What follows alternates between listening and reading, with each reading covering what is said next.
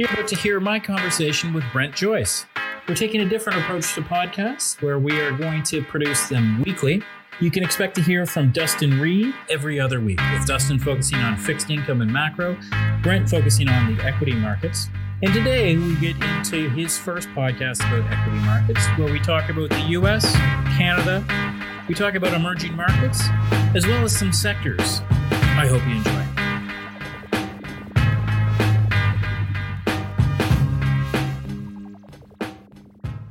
This podcast is for informational purposes only. Information relating to investment approaches or individual investments should not be construed as advice or endorsement.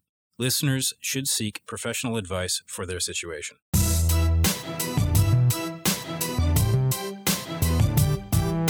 Welcome to the Mackenzie Investments podcast. My name is Matthew Schnurr, and I'm delighted to be here with Brent Joyce. Brent is our investment strategist. Brent, welcome to the podcast. It's great to be here, Matt. Thank you. Brent, before we get into some of your views on equity markets and the like, why don't you spend 2 to 3 minutes just telling us a bit about your background and what you're doing at Mackenzie? I'd be happy to. So I'm a new addition to Mackenzie as of January of this year. There was a whole raft of us that joined the organization through the acquisition of GLC Asset Management that closed at the end of 2020. But I've been in this role for the better part of a little over 5 years now. I was the investment strategist at GLC, and now I'm happy to be the investment strategist here at Mackenzie. In a nutshell, I have the luxury in this role to be able to circulate around the organization, our boutique structure, have conversations with, pick up the best ideas, if you will, the strongest conviction themes from a variety of our teams. I have the input both two-way. I contribute to and receive the benefit of being a part of Mackenzie's Global Investment Committee. I know Dustin Reed's been a regular contributor to these podcasts, so he's also on that team as well. So there's 8 of us. And I stand up a view of the world, which we'll get into. But at me personally, I'm a capitalist at heart, I would say. And this job is really my dream job. It marries my passion for capital markets with what's always been really an insatiable curiosity and a voracious appetite for current events. And I get to spend my time analyzing and dissecting and having great conversations with smart colleagues, to interpret all these events that really is at the intersection of equity markets, fixed income markets, politics, geopolitics, business, and finance. And we try to discern between short-term noise and longer-term trends.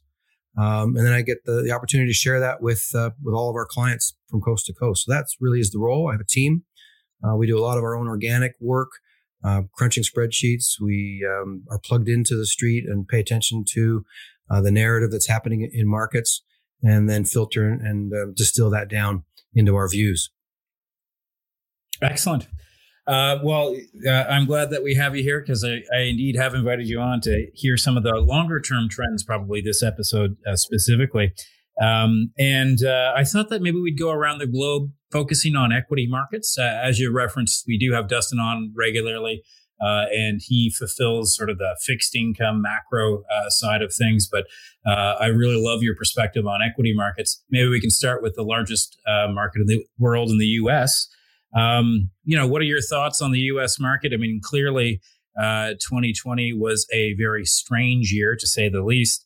Coming into 2021, we had a tremendous rebound and frankly, a few hiccups more recently. So what do you see out of the U.S. market?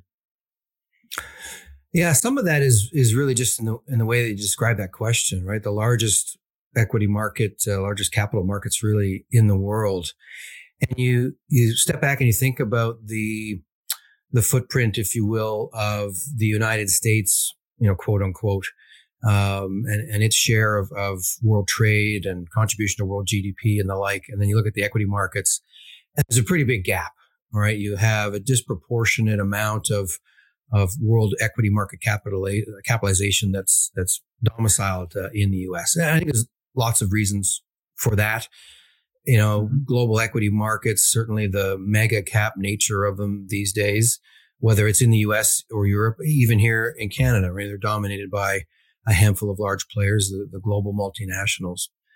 But even when you start to think about it from a revenue contribution, how much does that market cap in the US match the revenue footprint, which would be then its global scale?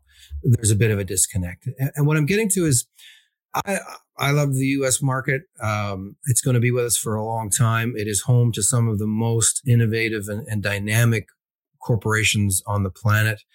It has a great way to embrace, creative destruction, which I think is a healthy part of capitalism. But it has been the market darling, and it is, the most popular place for folks to put their money. And that makes me a bit nervous. This year, mentioned strange years, right? But, it has not been the year of the U.S. market thus far. It really has been a non-U.S. story so far this year. So I think investors need to remind themselves that equities, they're not a popularity contest in the long run. What's the famous saying, I think, from Buffett? In the near term, right, they're a voting machine, which is sentiment driven. But in the long term, they're a weighing machine. And some of these fundamentals as to your footprint in revenue and earnings, they will come through. And the U.S. market is expensive. So we have long had, for the last 6 months or so, when the fog started to clear and get a bit of a sense of where earnings can come from in the U.S., a difficult time squaring that circle with, further price appreciation, particularly, from these levels. And maybe a follow-up on that, you referenced the mega cap nature of stock markets really around the globe, but that's particularly evident in the U.S. with the 5 or 6 largest stocks really accounting for a significant amount of the S&P 500 exposure. When you see fundamentals and you see and you talk about the expensiveness of stocks, are you really talking about the mega caps? Or are you seeing that U.S. stocks sort of all through the capitalization structure tend to be a little bit more expensive than companies in other places in the world? Well, it's a good question, because there are opportunities for sure. The top line indices, which is where we do spend a lot of our time and energy thinking about, the S&P 500. But we still talk in terms of geographies, the U.S. market, the Canadian market, Europe market, that sort of stuff. But really, when you think about it, you pull that back and say, what are the underlying sectors within those markets, and how do those behave on a global scale? And the U.S. market is dominated by information technology, consumer sectors, and now the communications sector, which is still got a lot of these new economy companies in it. And the valuations there are sometimes hard to get your head around, but the world has changed, right? And so one of the questions we like to ask ourselves at this juncture, if capital markets are behaving like COVID never happened, and that's what they're supposed to do, right? Equity markets are forward looking and trying to figure out what's the year, what's the world going to look like 8, 10, 12, 18 months from now. And if that's an environment that, we certainly all hope COVID is somewhat of a memory at that point, then the question I ask is, measuring from pre-COVID to today, I mean, the eye-popping numbers that we've just rolled through in March and April from last year's lows, they really do, throw things out of whack. They're great for the media to throw these splashy numbers up there. But even if you measure from pre-COVID and you say, okay, the U.S. market up from a year and a half or 2 years ago, still up 25, 30%. Certain companies, right, whether it's Amazon or Apple, that are up, 50, 60%. And you say, well, what has changed? If COVID never happened, for argument's sake. Well, for a company like Amazon, I would say lots has changed. The behavior on the part of consumers has fast forwarded because of the COVID crisis, attitudes toward consumption online. And so, that definitely throws their math all up into the air in a very positive way, right? And you can get your head around that business benefiting and seeing a real change in their share price and a change in the way that people think about that. I look at Apple, on the other hand, and say, well, what has fundamentally changed about that business in the past 2 years to justify how high the share price has moved? And I can't point to as many things as I can for Amazon. Right. A new product here, what have you. Yes, they're an enabler of all things internet. Okay. So there's some of that. But does that justify the price being up 50, 60%? Time will tell. But that's the kind of way that we want to think about things. And if we're going to go around the world here on markets, you think about the sectors that the U.S. does not have a lot of exposure in and what's now sort of started to work. And it is this shift away from the growth names that are going to have to reconcile perhaps higher interest rates, higher discount rates to those earning streams. And some of the COVID losers and even longer term losers, if you think about energy in the past 5, 6, 7 years, and the material space, base metals, things of that nature, the stuff that has not been the market darling. And those are the things that have been working in the near term. Those are areas that we still think have room to grow in a synchronized recovery, reopening environment as the world moves forward. And that moves us away from U.S. markets and into other areas. Maybe I'll pick up on that theme and we'll go to our domestic market in Canada.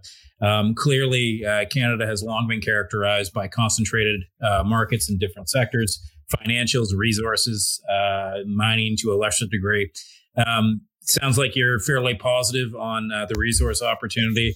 What do you think about the Canadian market as a whole? Where do you think we're going? It's not just resources. I think the financials are a big part of obviously the Canadian market, but just the value trade in general. And so the markets where they have a higher weighting, a bigger footprint than you would find in the U.S. Certainly Canada is one for sure. Europe comes to mind. And the Canadian banks have not been the same sort of, face the same sort of headwinds as the European financials have. When you look at them on a global scale and you say, what drives these businesses? It's near impossible to think about a traditional banking model in a punitive, negative interest rate environment like they've had in Europe. And so is that going to change? Well, we expect we're on the cusp of German 10-year bond yields moving positive. We certainly have a steepening yield curve. So the difficulties that those outfits have made really at the core of the banking business are starting to become less of a headwind. And yet the share prices have hardly gone anywhere, not just in the last year and a half, but when you think back to the last 8, 10 years, right? It's been a tough grind for financials. The Canadian banks are a little bit different. They're much more diversified businesses with the wealth management piece in it. And the Canadian housing market certainly has had, obvious benefits for Canadian banking franchise. But they are a bit of a microcosm for a bit of the juncture we stand at today for all equity markets. And there's less and less to worry about. And a number of the key narratives that we've been talking about since the vaccine announcement back in November, have fast forwarded and have played out rather quickly. One of the things that's apparent to me through this health crisis and the COVID experience over the last year and a half is the speed at which events take place certainly has accelerated. Crises for hundreds of years have accelerated existing trends. And certainly the speed at which the world moves at, I don't think anybody thought when COVID broke out that we would have, vaccines in November as quickly as we did. And then, the rollout has surprised folks. Disappointments along the way for sure, but we're over 70% first dose here in Canada, and it's, still May, right? So things have moved rapidly. And same thing in financial markets. We've had the growth value discussion, the large cap, small cap discussion, the U.S. versus non-U.S. discussion. And these opportunities that have presented themselves, some of them have closed quickly and some of them still persist. And so we just came through reporting season for the Canadian banks. And it is a bit of a microcosm for a lot of this sort of narrative. The expectation was they were going to beat the analyst earnings estimates, and they did, and they beat them very handily. All of them were double digits, and a couple of them were almost 30% surprises. Embarrassing for those of us in the pundit community that make these sorts of forecasts, but sure. the numbers have been all over the map, so we'll take a mulligan, I guess. But the question now is, how much further surprise might we see? The yield curve has been steepening in Canada. The bank share prices are up over 20% on a year-to-date basis. The good news is starting to get baked into the cake.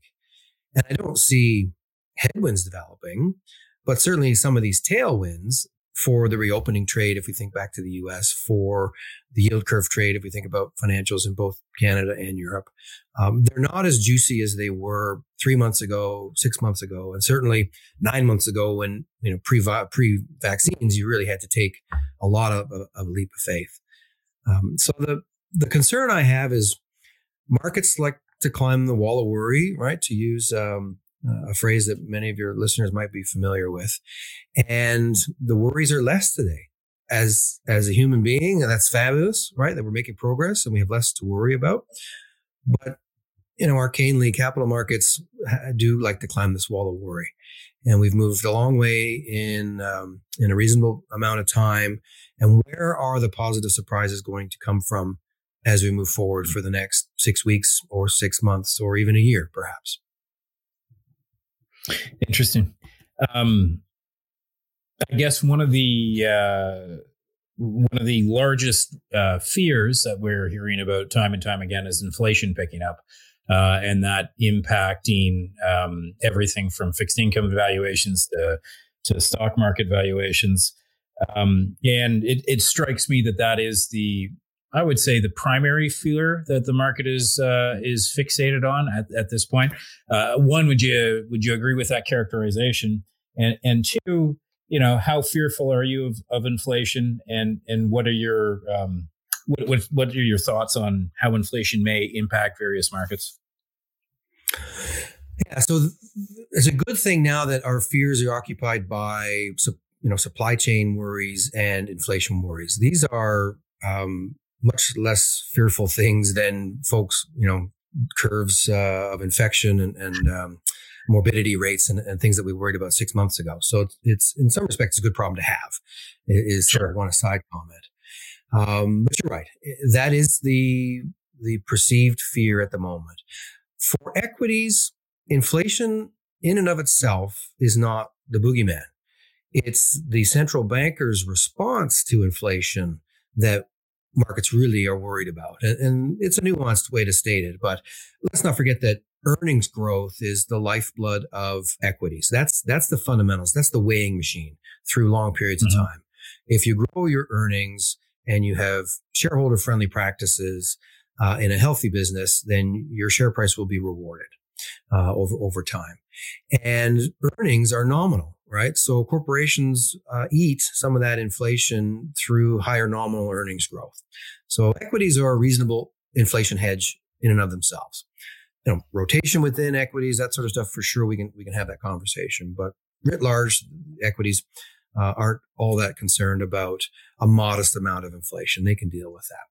What everybody is worried about is the end of easy money and the old sort of tired mantra that central banks are the murderers of the business cycle, right? That by starting to have a hiking cycle and a tightening cycle, it is the diet and exercise that's necessary to curb over-enthusiastic markets and hot economies. It's a necessary remedy at a certain point in the business cycle, and it comes at the hands of central bankers. And so that's what equities are concerned about. I do think it's disingenuous at this juncture to say that inflation will be completely transitory. And I do think you're getting a number of voices around the globe, whether it's in the UK, here at home for sure, the Bank of Canada, New Zealand joined that parade, and certainly a number of voices from the Federal Reserve in the US that are starting to at least ask the question, how can we know what's transitory and what's not transitory in the face of numbers that are moving around in sizes that we've never experienced in this sort of short-term time frame? And so that's the root of the uncertainty. We know markets don't like uncertainty. And so we have the next 3 months or so where it is just a fact of life that the numbers are going to be very large swings from base effects last year, from we know the reopening pinch points on employment and pent up savings and pent up demand on businesses. All those things have to work their way through the system. These are, like I said, good problems to have, right? Corporations are on this planet to meet demand. So it will happen. It takes time. Supply chains need to be, repaired and workarounds and things of that nature, but it will get fixed. Far better problem to have too many customers knocking at your door and having to turn some away than nobody knocking at your door, right? That's the problem that corporations struggle to fix, but they can fix the too much demand problem. My concern is in the absence of some of these other worries, thankfully, the market will try to find something to worry about. That's often what markets do. We're heading into the summer period. It is typically an illiquid time of the year with vacations. Anyhow, I think that might be exacerbated this summer given how many holidays people have banked up and certainly the appetite for people to take some vacations. So it's a delicate time of the year. Let's put it that way. And we have this very foggy, noisy data. Central banks trying to thread a very difficult needle with still letting markets know that they believe this inflation is transitory. Some of it, I think, it is. So to answer your question, there is a chunk of this inflation that is transitory. There is also a chunk that I think we have to ask ourselves, if it shows up September, October, November, when the numbers start to settle down a little bit, that in the face of trillions of dollars of money printing, in the face of trillions of dollars of spending, particularly in the U.S., although we've got some infrastructure plans here in Canada as well.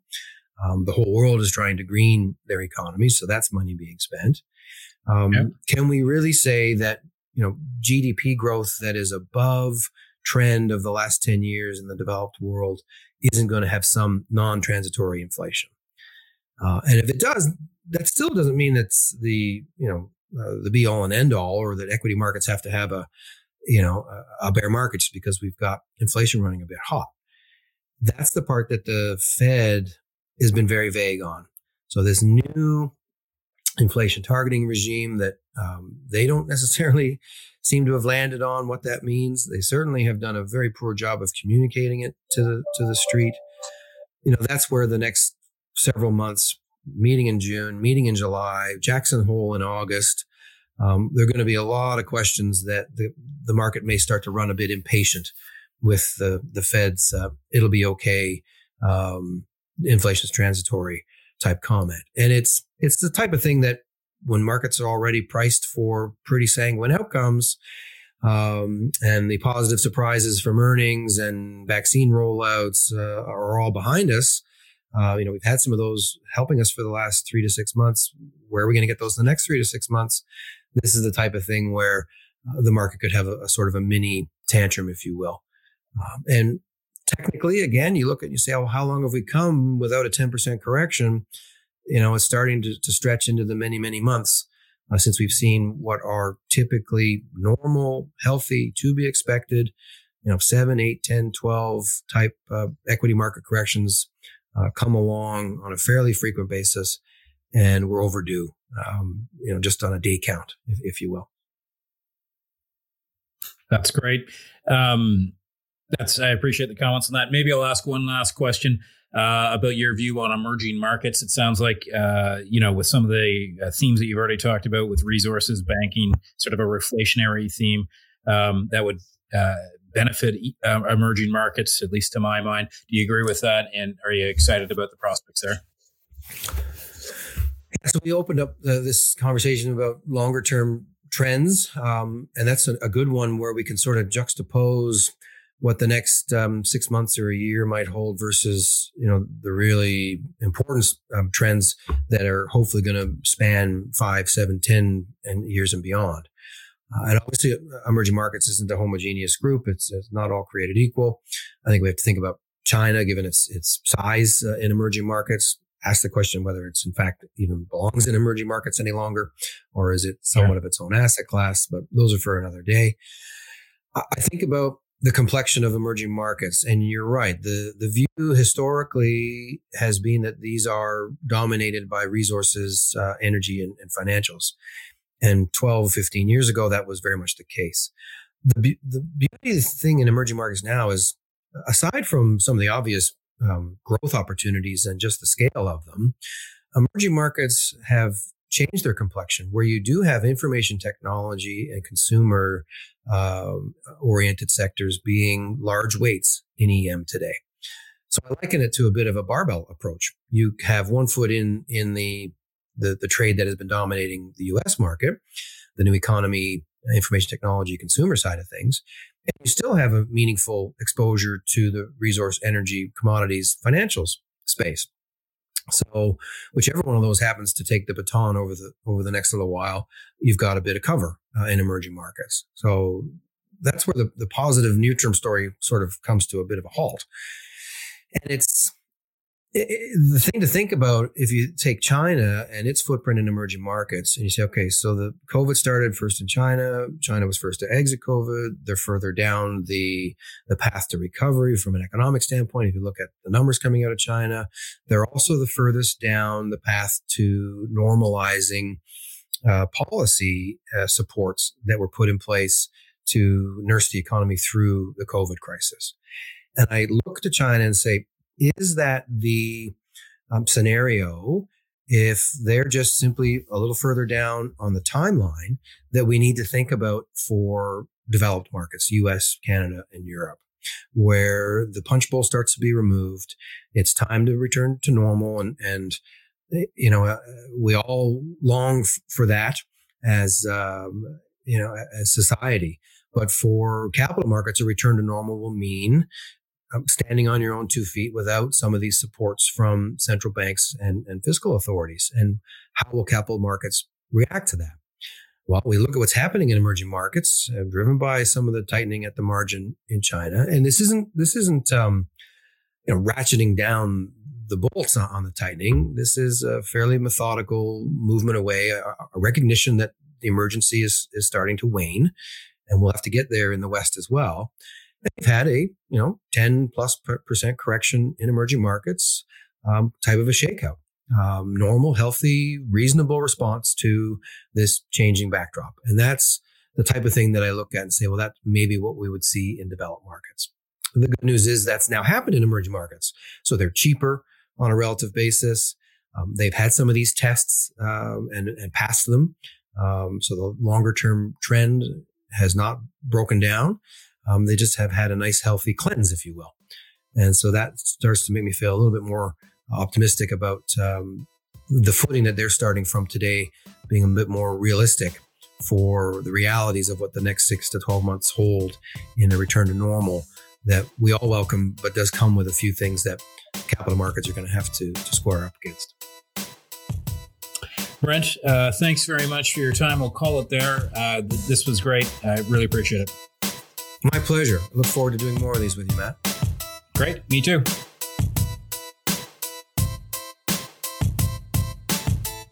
The content of this podcast, including facts, views, opinions, and recommendations, is not to be used or construed as investment advice and is not an offer or an invitation to buy or sell any security. The content of this podcast should not be relied upon for any purposes, and Mackenzie Financial Corporation is not responsible for any reliance upon it. This podcast includes forward-looking information that reflects our current expectations or forecasts of future events. Forward-looking information is subject to risks, uncertainties, and assumptions that could cause actual results to differ materially from those expressed herein. Our views are subject to change based on market conditions. Commissions, trailing commissions, management fees, and expenses may be associated with mutual fund investments. Please read the fund facts and prospectus before investing. The indicated rates of returns are historical annual compounded total returns, including changes to unit values and reinvestment of all dividends or distributions, and does not take into account sales, redemptions, distribution, or optional charges or income taxes payable by any security holder that would have reduced returns.